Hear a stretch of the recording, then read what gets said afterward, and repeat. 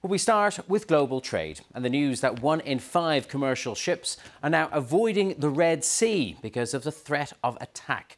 That's according to the International Chamber of Shipping.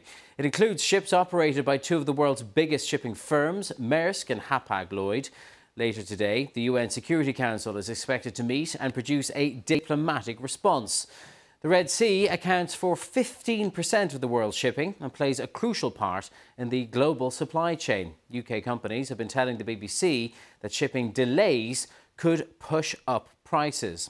Well, let's speak now to Tzvi Schreiber, who's the CEO of Freightos, an online marketplace for the international shipping industry based in Israel. Thank you very much for being with us today, Mr. Schreiber. 1 in 5 commercial ships avoiding the area. Now, some might say it doesn't sound that dramatic, 1 in 5. Is it?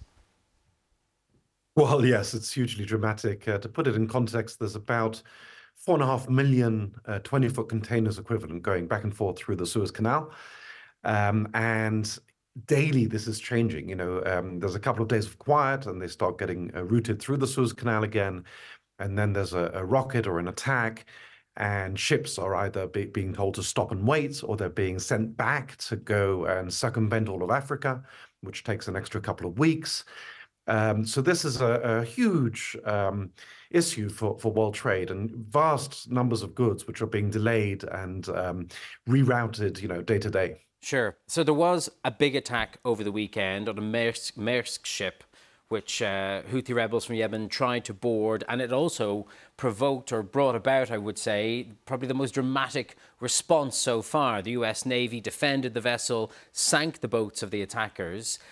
Is there a chance that that dramatic response itself could stem these attacks? I think not immediately. In fact, Maersk had just suspended sailings through the Red Sea, and then they just reinstated that. And then this attack happened, and so they've suspended them again. And I'm sure they'll be cautious before rerouting it. So, of course, people are watching the news and the response of the American-led coalition. But it won't take, it won't take just one counterattack to make the carriers feel confident.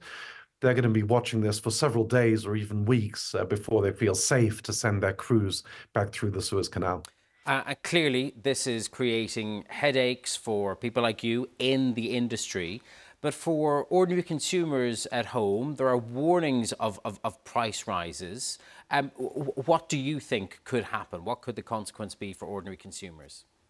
So that's also evolving rapidly. Let's talk about prices and let's talk about supply shortages. In terms of prices, our Freightos terminal tracks the prices, and our FBX 11 index before New Year had shown prices jump on the Suez route from $1,200 to $1,600. That's a 30% increase, which may sound like a lot, but in our industry, it's a very volatile industry. That's not considered a very dramatic increase.